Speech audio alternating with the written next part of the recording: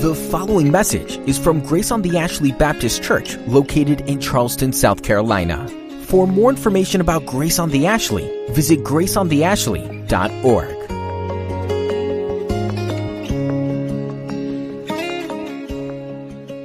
Well, Merry Christmas to you. All right. It's wonderful to see you here on this Christmas Sunday morning. We get to see each other twice this weekend. Isn't that phenomenal? Yeah. You can clap. It's okay. We get to see each other. Yeah. Well, Merry Christmas. It's not very frequent for us to be able to get together on Christmas Day and worship, but what a joy it is today to be together in the Lord's house to celebrate the birth of Jesus, our King. I trust that you've already this morning celebrated some with your family, and those celebrations I'm sure will continue throughout the afternoon, but we have the privilege of worship this morning, and so I'm glad that you're here with us to do that.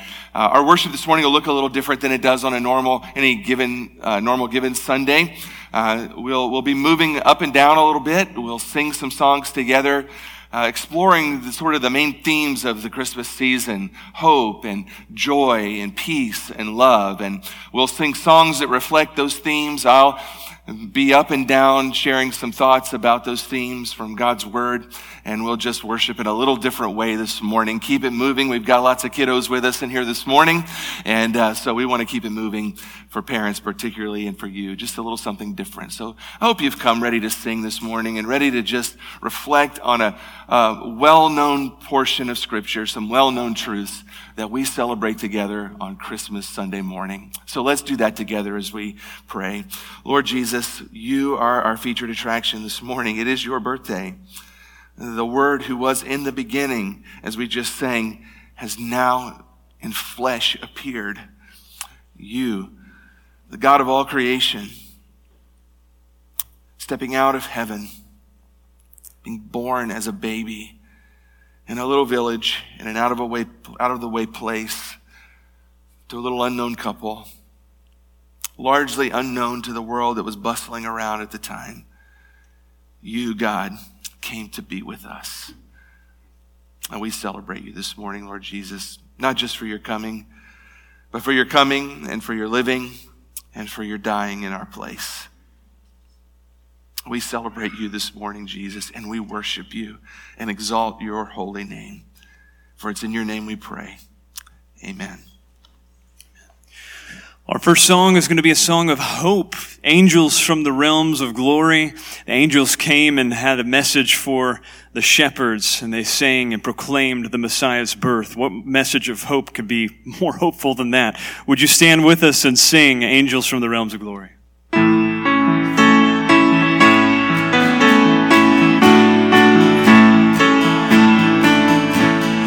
Angels from the realms of glory, wing your flight o'er all the earth. Ye who sing creation's story, now proclaim Messiah's birth. Come and worship, worship Christ the newborn King. Shepherds in their fields abiding, watching o'er your flocks by night. God with us is now residing, yonder shines the infant light. Come and worship, worship Christ the newborn King. Though an infant now we view him, he will share his Father's throne. Gather all the nations to him, every knee shall then bow down. Come and worship, worship Christ the newborn King. Saints before the altar bending, marching long in hope and fear. Suddenly the Lord descending in his temple shall appear. Come and worship,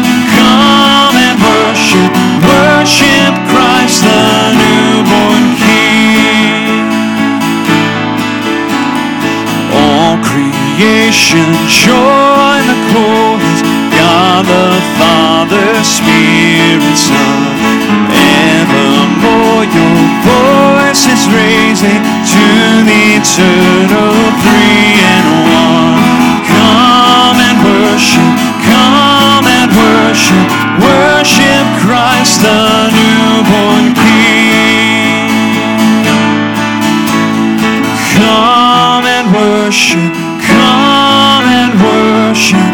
worship Christ the newborn King. You can be seated.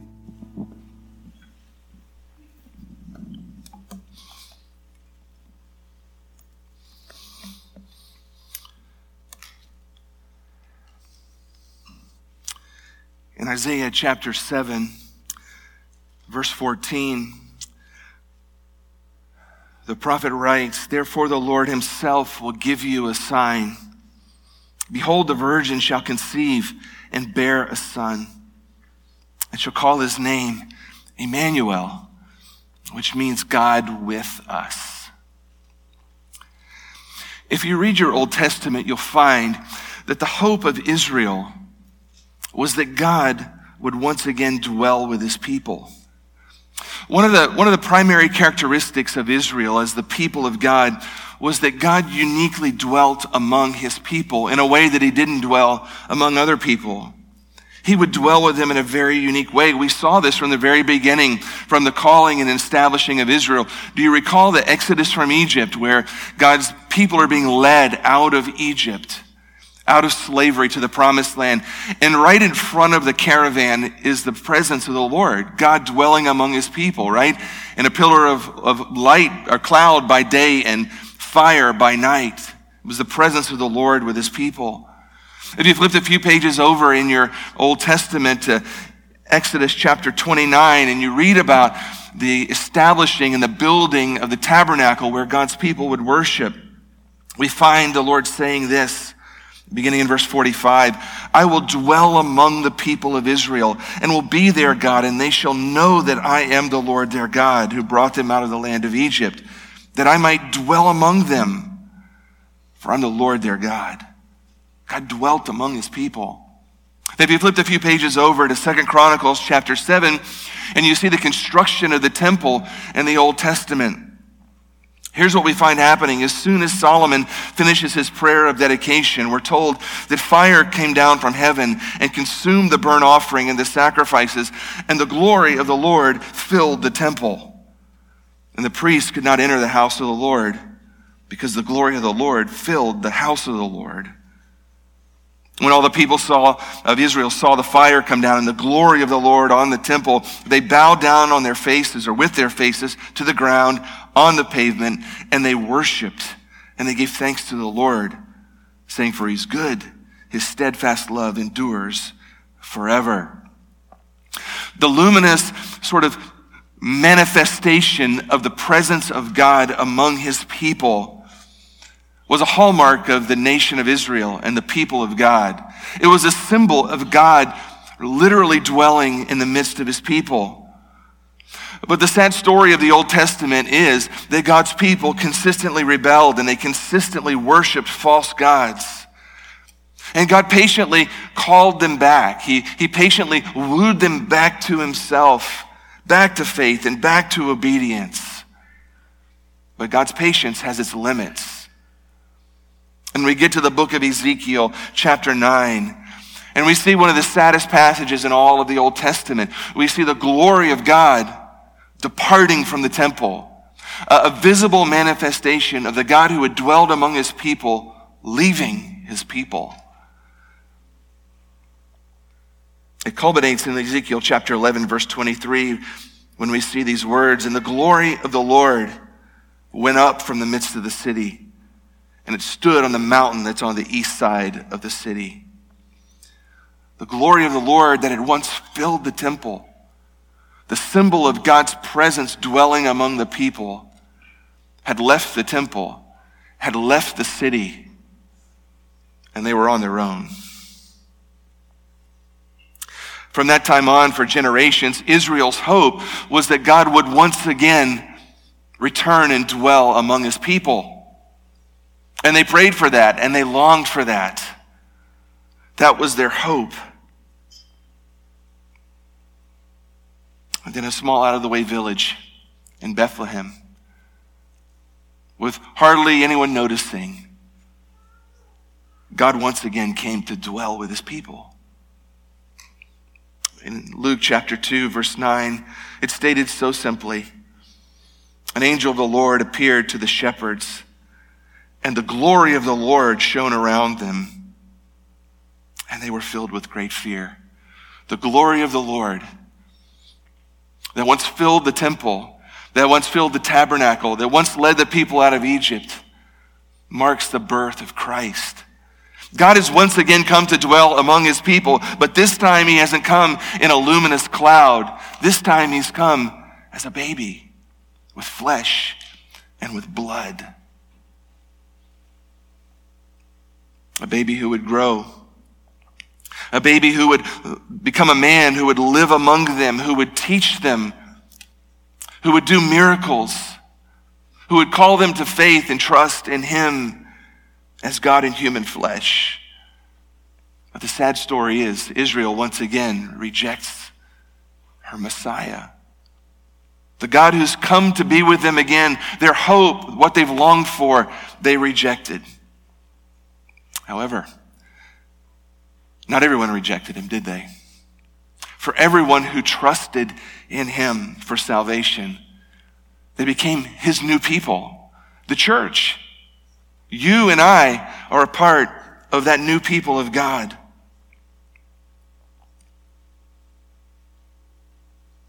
And the Bible tells us at Pentecost something remarkable happens. After Jesus' death and resurrection, he gives us the Holy Spirit. And now as the new people of God, we don't have to go to a temple where we find the presence of the Lord. We become the very temple of the Holy Spirit, God dwelling with his people, dwelling in us. Pastor Joe talked about that last night. But as Christians, that's not the end of the story for us, is it? Because just as Israel hoped in God returning to be among his people, we as Christians look to the future too, don't we? We have a hope in the fact that God will return again in human flesh, that Christ will come back. Zechariah chapter 14 verse 4 describes that day. He says, on that day his feet will stand on the Mount of Olives that lies before Jerusalem on the east. Incidentally, that's where the glory of the God departed the temple and landed. It's there that he'll return. And the Mount of Olives shall be split in two from east to west by a very wide valley, so that one half of the mountain shall move northward and the other half southward. And then in verse 9 he says, and the Lord will be king over all the earth. On that day the Lord will be one, and his name will be one. Today, we celebrate the incarnation of Christ, God coming to dwell among his people once again. And today we experience the indwelling of the Holy Spirit as the people of God, his church. But even as those things are our present reality, we look to the future with hope. Hope that Christ will return and once again dwell among his people physically, and we'll see him face to face. That, my friends, is the hope of Christmas. Let's stand together and sing. Angels we have heard on high, love and worship are intimately connected, and this song is such a song of love to the God who is most high. So sing out Angels we have heard on high with us.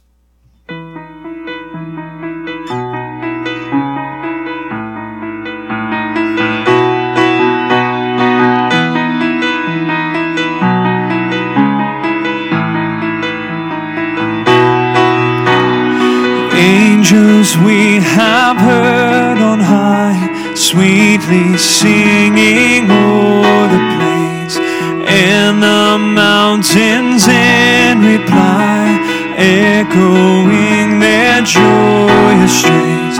Gloria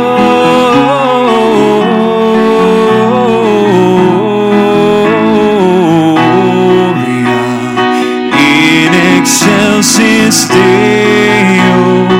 Gloria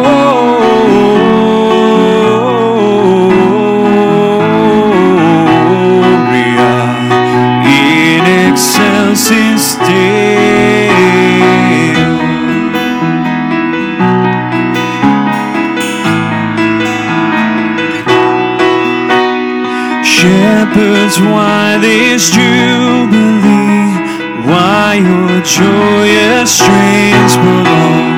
What the gladsome tidings be, which inspire your heavenly song.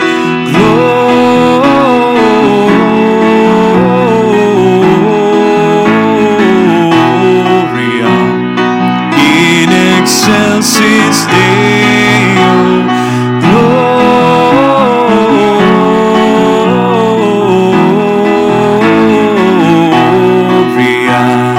in excelsis Deo.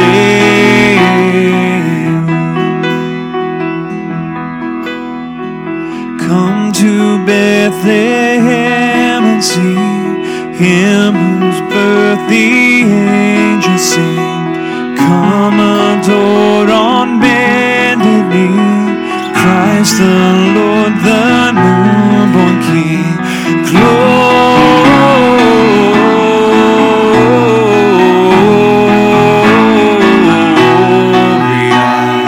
in excelsis Deo. Gloria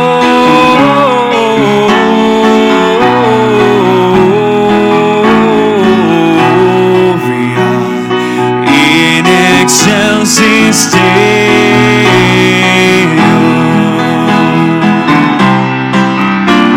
See within a manger laid Jesus, Lord of heaven and earth. Mary, Joseph, lend your aid with the sing of Savior's birth. Gloria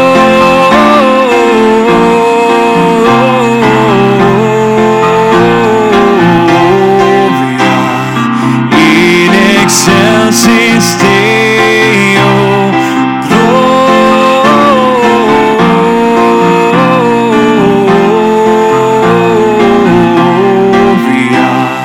in excelsis Deo.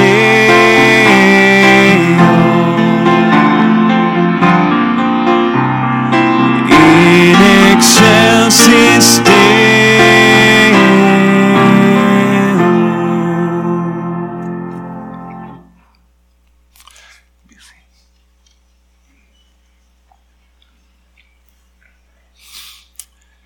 In 1 John 4, verse 10, we read these words. In this is love, not that we've loved God, but that God loved us and sent his Son to be a propitiation for our sins. In 1817, F.M. Lehman wrote a song called The Love of God. Some of the most beautiful lyrics ever written. The song begins with the first verse that says this: the love of God is greater far than tongue or pen can ever tell. It goes beyond the highest star and reaches to the lowest hell.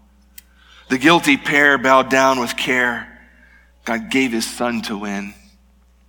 His erring child he reconciled, and he pardoned from his sin.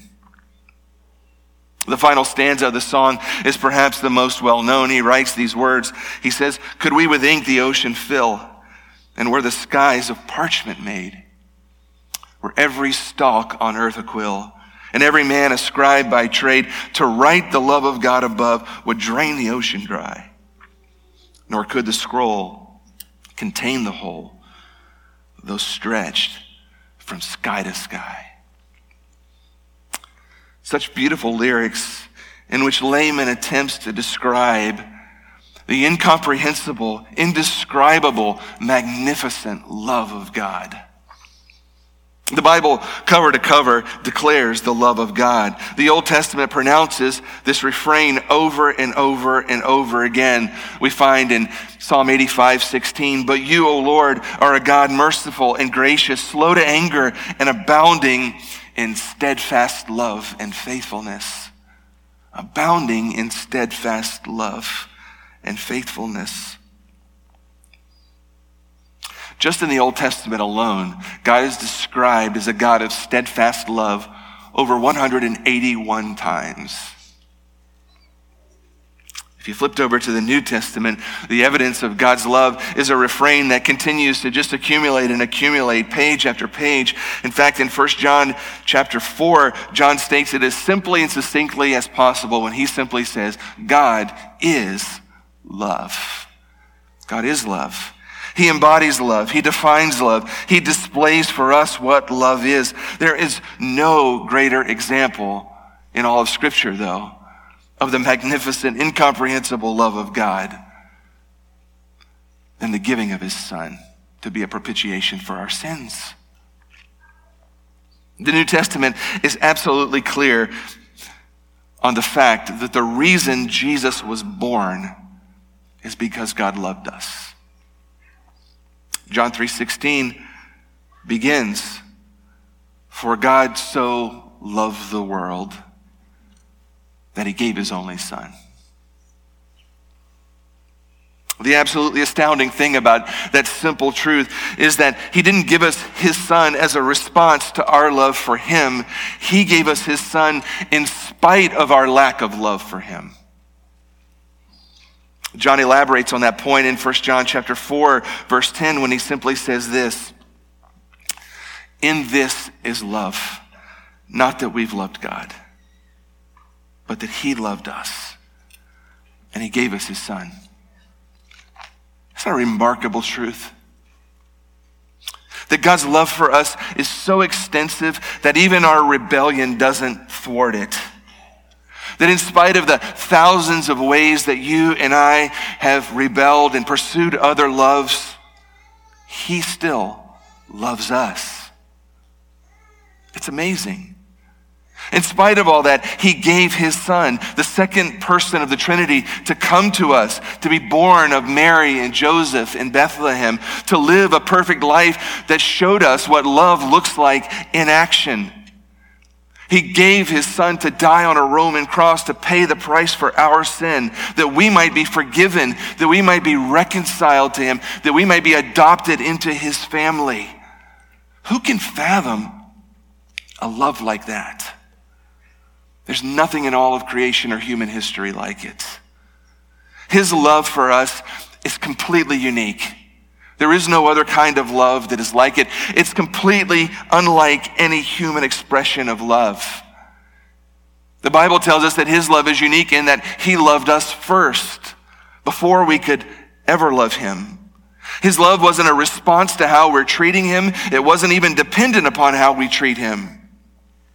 His love was expressed to us regardless of how we might respond to it. He loved us first.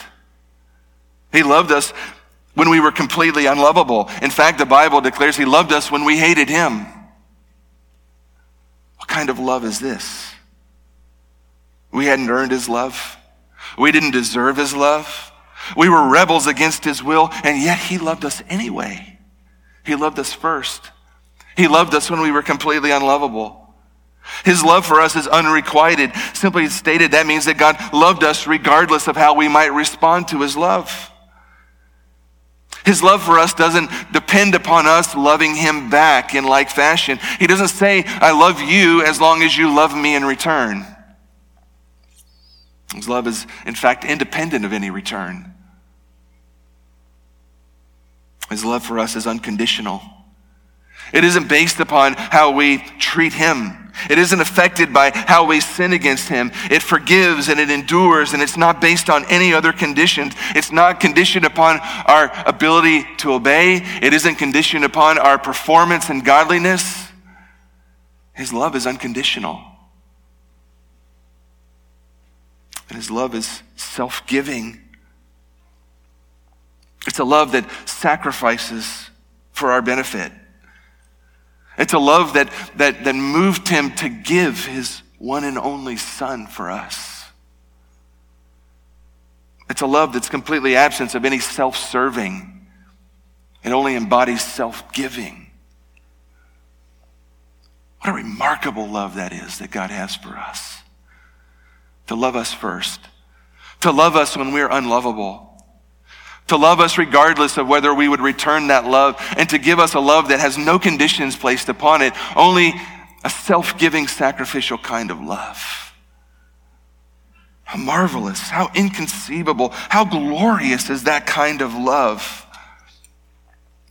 Whatever your concept of God is this morning, whatever first thoughts you have about him when you think of him, if it isn't driven by a very clear view of his matchless love, then your view of God is distorted in the wrong direction. He is a God of steadfast love. John follows up that declaration of the Father's amazing love with this statement in verse 11 of 1 John chapter 4. He says, "Beloved, if God so loved us, we also ought to love one another." Oh, friends, don't let the Hallmark Channel define what love is for you this Christmas season. Look at the manger, the Son of God, given by our Heavenly Father because of divine love for you. Let that set the standard for how you love other people today, this week, and throughout this next year. Oh, that this Christmas and beyond, we would be the kind of people that reflect that kind of love to others around us. If we do it, people will notice and they'll want to hear about the God we serve, who loved us like that. The love of God is incomprehensible. Praise the Lord for his remarkable love. Let's stand and sing. The song, "O Little Town of Bethlehem," actually seems a little different to me this year because this year I visited Israel. And I actually got to visit Bethlehem itself, and it is not a small, quiet town anymore. It's a big town, big city. And one of the other things that's amazing about it is that it's not what you think it is. It's an Arab town now. It's not a Jewish town. And when I walked those streets and I saw all the people, it kind of seemed in a certain strange way a bit fitting, because Jesus didn't just come for the Jew. He came for the whole world. And those people, those Arabs who do not acknowledge Jesus Christ, they are also the recipients of God's peace. So the message of peace is a message of peace for everyone. Peace between mankind and God, not just peace between the Jew and God. He came for the whole world. So let's sing the song of peace, "O Little Town of Bethlehem."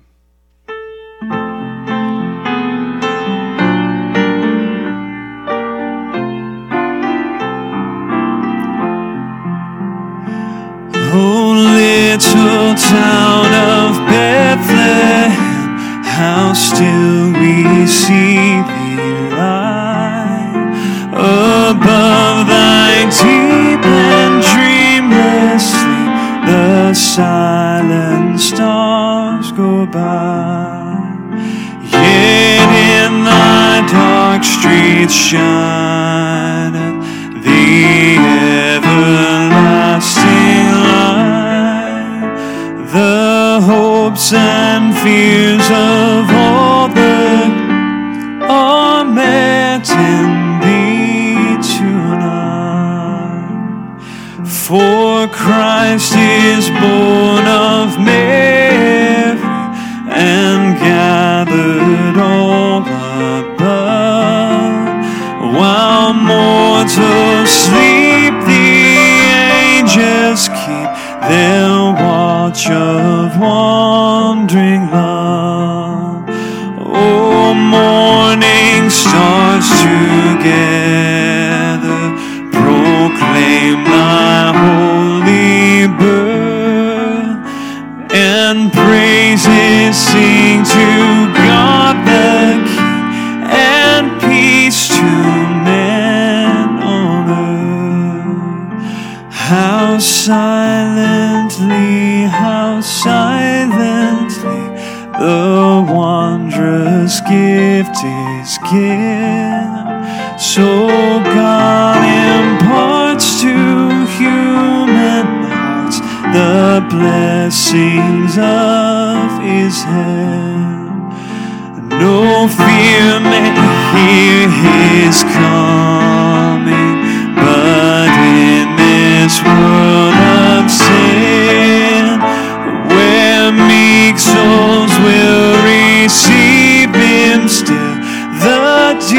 Christ enters in. O holy child of Bethlehem, descend to us, we pray. Cast out our sin and enter in. Be born in us today. We hear the Christmas angels, the great glad tidings tell. Oh, come to us, abide with us, our Lord Emmanuel.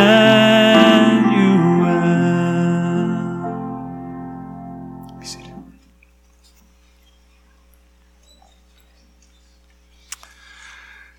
Isaiah writes in chapter 9, verse 6, "For to us a child is born, to us a son is given, and the government will be on his shoulders, and he will be called Wonderful Counselor, Mighty God, Everlasting Father, the Prince of Peace."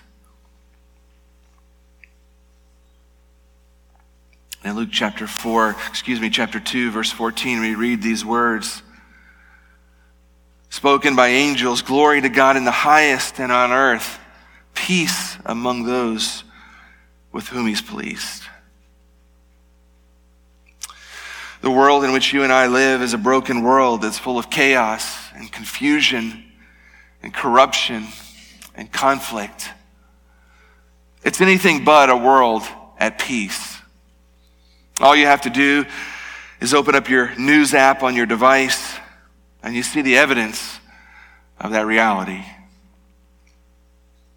Ask anyone this morning who's a believer in Ukraine if we're living at a world in peace. Ask any believer among our brothers and sisters in China this morning if we live in a world at peace as they worship in secret and fear for their lives. Our world is filled with wars and crime, natural disasters, and persecution of 1,000 different kinds. It's a very, very broken world that's been corrupted in every way by human sin. It's really, though, not so different from the world into which Christ was born. It too was a world in chaos and confusion and conflict and corruption.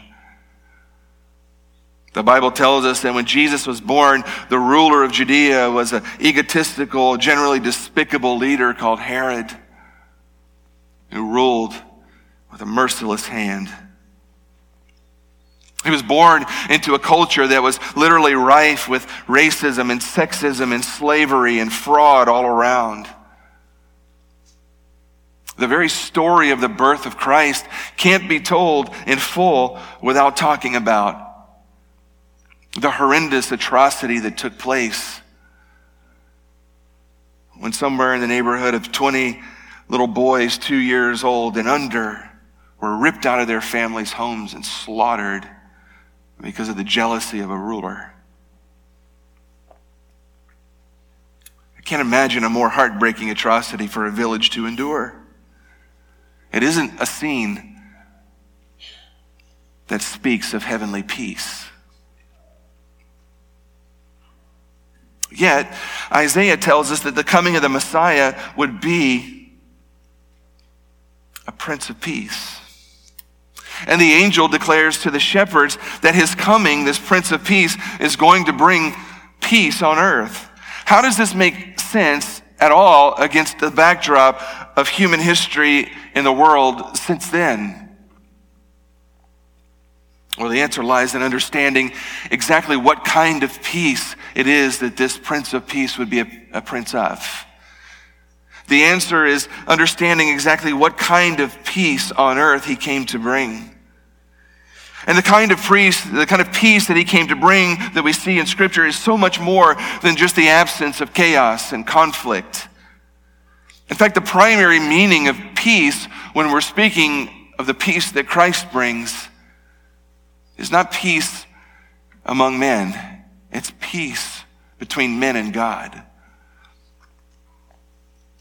The coming of the Messiah would not end chaos and conflict in the world immediately. It would, however, provide a much more profound and lasting kind of peace. You see, the Bible, from start to finish, declares to us that since sin entered humanity's experience in the Garden of Eden, human beings have been at war with God. Every human being who's born into this world becomes, both by birth and nature and also by choice, a sinner who is in rebellion against his creator or her creator. And that sin separates us from him. It positions us as enemies. We are at war with God. Paul writes in Romans chapter 5, verse 8 and following these words, "But God shows his love for us, and that while we were still sinners, Christ died for us. For while we were enemies, we were reconciled to God by the death of his Son. Much more, now that we're reconciled, shall we be saved by his life." In the midst of that glorious passage about reconciliation, he reminds us that before we were reconciled to God, we were his enemies. We were enemies who were at war because of our sin. We're not at peace with him. In spite of the fact that most people in the world around you that you and I sort of rub shoulders with in the lost world probably look at themselves and think in terms of God, hey, I'm pretty good with God. We're okay. The reality is they're not okay. They're at war, whether they know it or not. No human being is neutral in the war. Jesus said, you're either for me or you're against me. And because of our sin and rebellion, and because of the war which we've waged against God, the Bible declares that we are under a death sentence, destined to pay the wages for our sin. Unless something happens in our life to change our status, to help us, what will happen to every human being is we will die as God's enemies and spend an eternity paying the price for our rebellion. That is the condition of every human being in the world apart from Christ. At war with God. And that's what makes the coming of the Prince of Peace such wonderful news. That's what makes it glorious good news of the gospel, that he came to make a way for God's enemies to become God's friends. For people who are at war with God to be reconciled to him, to experience peace with God. The baby born in Bethlehem would die an atoning death for us, so that through faith in him, people like us, rebels who are at war with God, can make peace with him. Romans chapter 5, verse 1, Paul writes, "Therefore, since we've been justified by faith, we have peace with God through our Lord Jesus Christ." The kind of peace that Christ came to bring is that kind of peace. Peace with God. And the marvelous thing is, when you and I come to know Jesus Christ as our Lord and Savior, and we lay down our arms and peace is made with God through the sacrifice of Christ, there's an internal peace that begins to fill our hearts that comes also from Christ. A subjective sort of experiential peace that we experience in the midst of all of the chaos and corruption and confusion around us. When we have peace with God, we become people who are at peace in the world, even though peace doesn't exist around us. The Greek lexicon, one of them, defines peace this way. It says it's the tranquil state of the soul, assured of its salvation through Christ. And fearing nothing from God, it's content with its earthly lot of whatever sort that is. That's the kind of peace that fills the heart of those who are at peace with God. It's the kind of peace that in action looks like a calm assurance in the midst of all sorts of troubling circumstances. It's the kind of peace that looks like a selfless trust in a God who is sovereign. It's the kind of peace that looks like courage in response to the troubling circumstances that swirl around. It's the peace of heart that comes from being at peace with God. It looks like Daniel who kneels before his window in the Old Testament to pray, even though praying has been outlawed by the king and the threat of death hangs over his head. But he's a man at peace. It looks like Shadrach, Meshach, and Abednego who say to the king, even if God doesn't save us when you throw us in the fire, we won't bow down to your idol. It's the kind of peace that David has in mind when he says, even though I walk through the valley of the shadow of death, I will fear no evil because you're with me. Jesus Christ is the Prince of Peace. He comes to us in Bethlehem. He dies on a Roman cross for our sins to make peace between us and God the Father. And he says to us in the midst of all that, don't let your hearts be troubled. Peace I leave you. My peace I give to you. Friends, the world around us gives us 1,000 reasons to live with a troubled heart. But the Prince of Peace gives us 100,000 better reasons to be people who live a life that's at peace. Because the most important relationship in our experience is settled. We have peace with God through Christ. May the peace of God fill you today and every day. Praise God for the peace that comes through Christ. Let's sing together one more song. Let's stand. The last theme is joy, which there's no better song for the theme of joy than Joy to the World. Lift up your voices with us.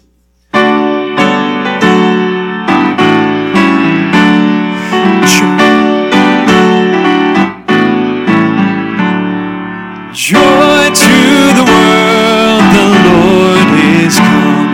Let earth receive her King.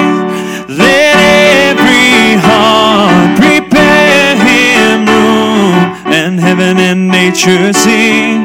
And heaven and nature sing. And heaven and nature sing. Joy to the world, the Savior reigns. Let men their songs employ, while fields and floods, rocks, hills, and plains repeat the sounding joy, repeat the sounding joy, repeat the sounding joy.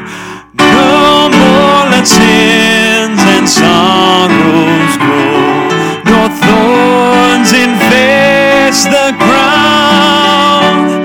He comes to make his blessings flow, far as the curse is found, far as the curse is found, far as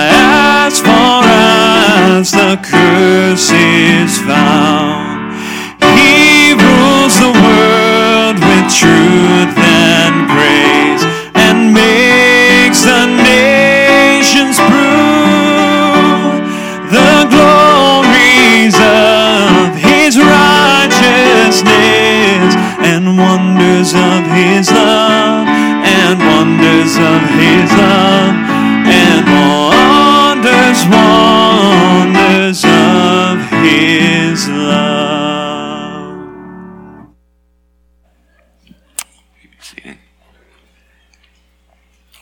Luke 2, verse 10, and the angel said to them, fear not, for behold, I bring you good news of great joy that will be for all the people.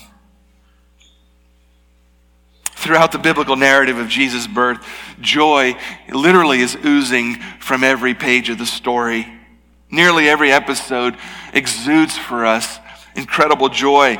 We see the angels in heaven rejoicing with great news, or good news of great joy. We see Zechariah and Elizabeth, this barren old couple, giving birth to a son out of nowhere with a smile on their face and joy flowing from their hearts. We're told that the Magi see a star in the east and they rejoice with great joy. The shepherds who see the angels and then see Jesus, we're told, are glorifying God and they're praising him from joy.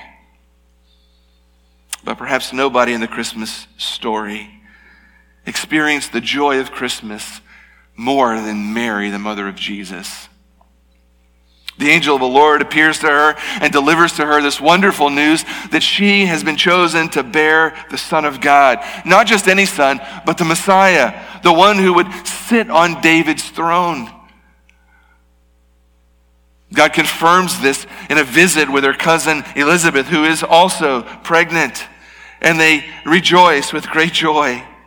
Mary's joy is so overflowing in her heart that it expresses itself in a song of worship that we find in Luke chapter 1, verse 46. We call it sometimes the Magnificat. And Mary begins her song this way: "My soul magnifies the Lord, and my spirit rejoices in God my Savior. For he's looked upon the humble estate of his servant. Behold, from now on, all generations will call me blessed. For he who is mighty has done great things for me, in his holy name. And his mercy is for those who fear him from generation to generation." For Mary, the God who was far away from her and known only through his word has now come near to her, and she has seen him like never before. She sees really in crystal clarity his plan of redemption far more clearly. She sees her place in that plan more clearly. She sees the beauty of the Messiah and his coming more clearly. More clearly, she sees what he will accomplish in the future and the ancient promises of God that are now being fulfilled, and she's a part of the story. All of that brings joy to her heart, and she's absolutely blown away by the wonder of it all. Her soul overflows with joy, and that joy is expressed in worship.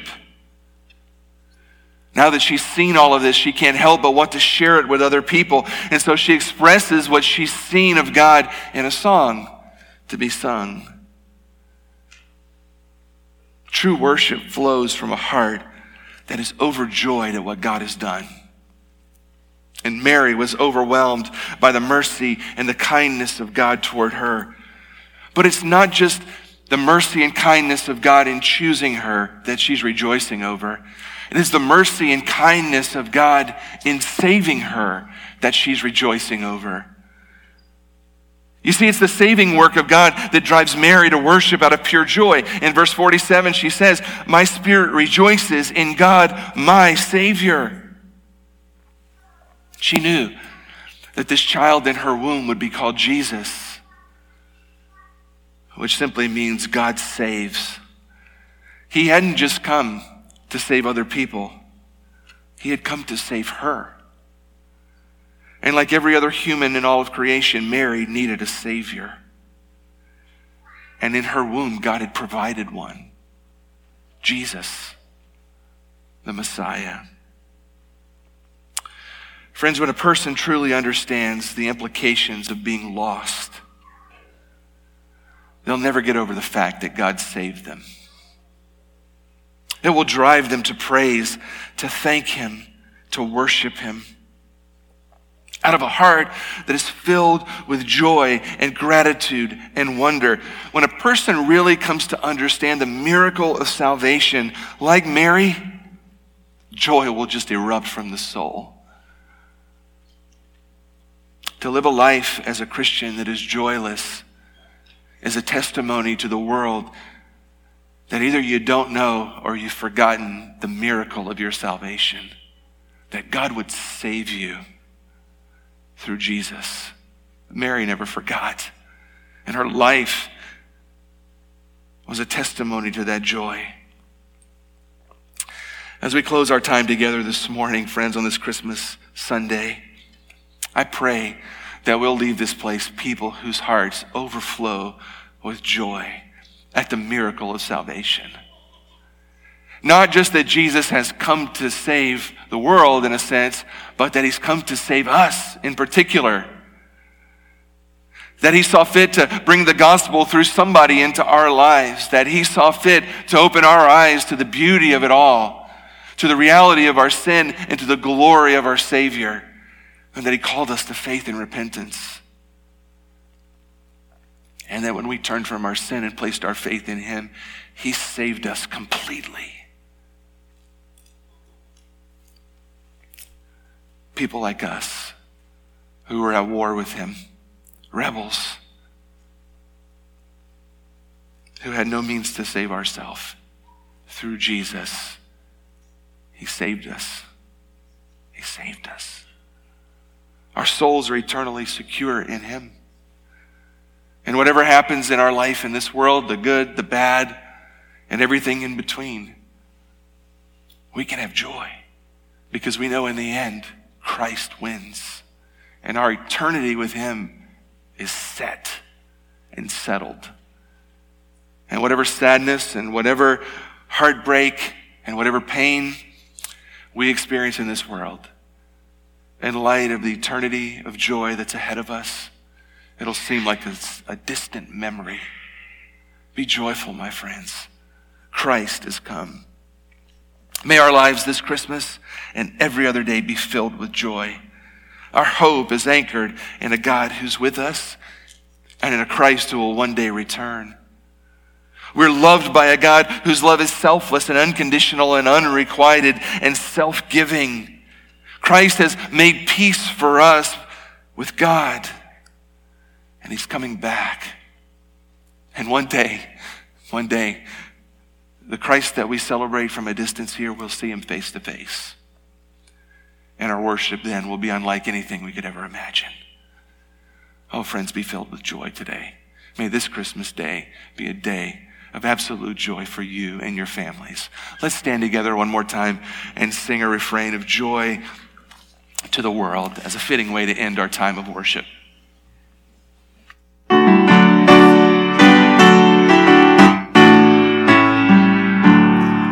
Joy to the world, the Lord is come. Let earth receive her King. Let every heart prepare him room. And heaven and nature sing. And heaven and nature sing. And heaven and nature sing. Amen. I'm not sure if you've noticed, but as we've celebrated and acknowledged Advent, sometimes these things slip by us. We are done waiting. We are through waiting. We know the truth of Jesus. He has come. And one day, just as sure as Jesus came, one day we will see our hope in person. He will arrive again. So have hope. Jesus keeps his promises, okay? He keeps his promise in Jesus in his first Advent, and he will keep it at his second Advent as well. As our blessing today, our benediction, please receive this from 2 Thessalonians 2, verses 16 and 17. Now may our Lord Jesus Christ himself and God our Father, who loved us and gave us eternal comfort and good hope through grace, comfort your hearts and establish them in every good work and word. We love you. Go in peace. Merry Christmas.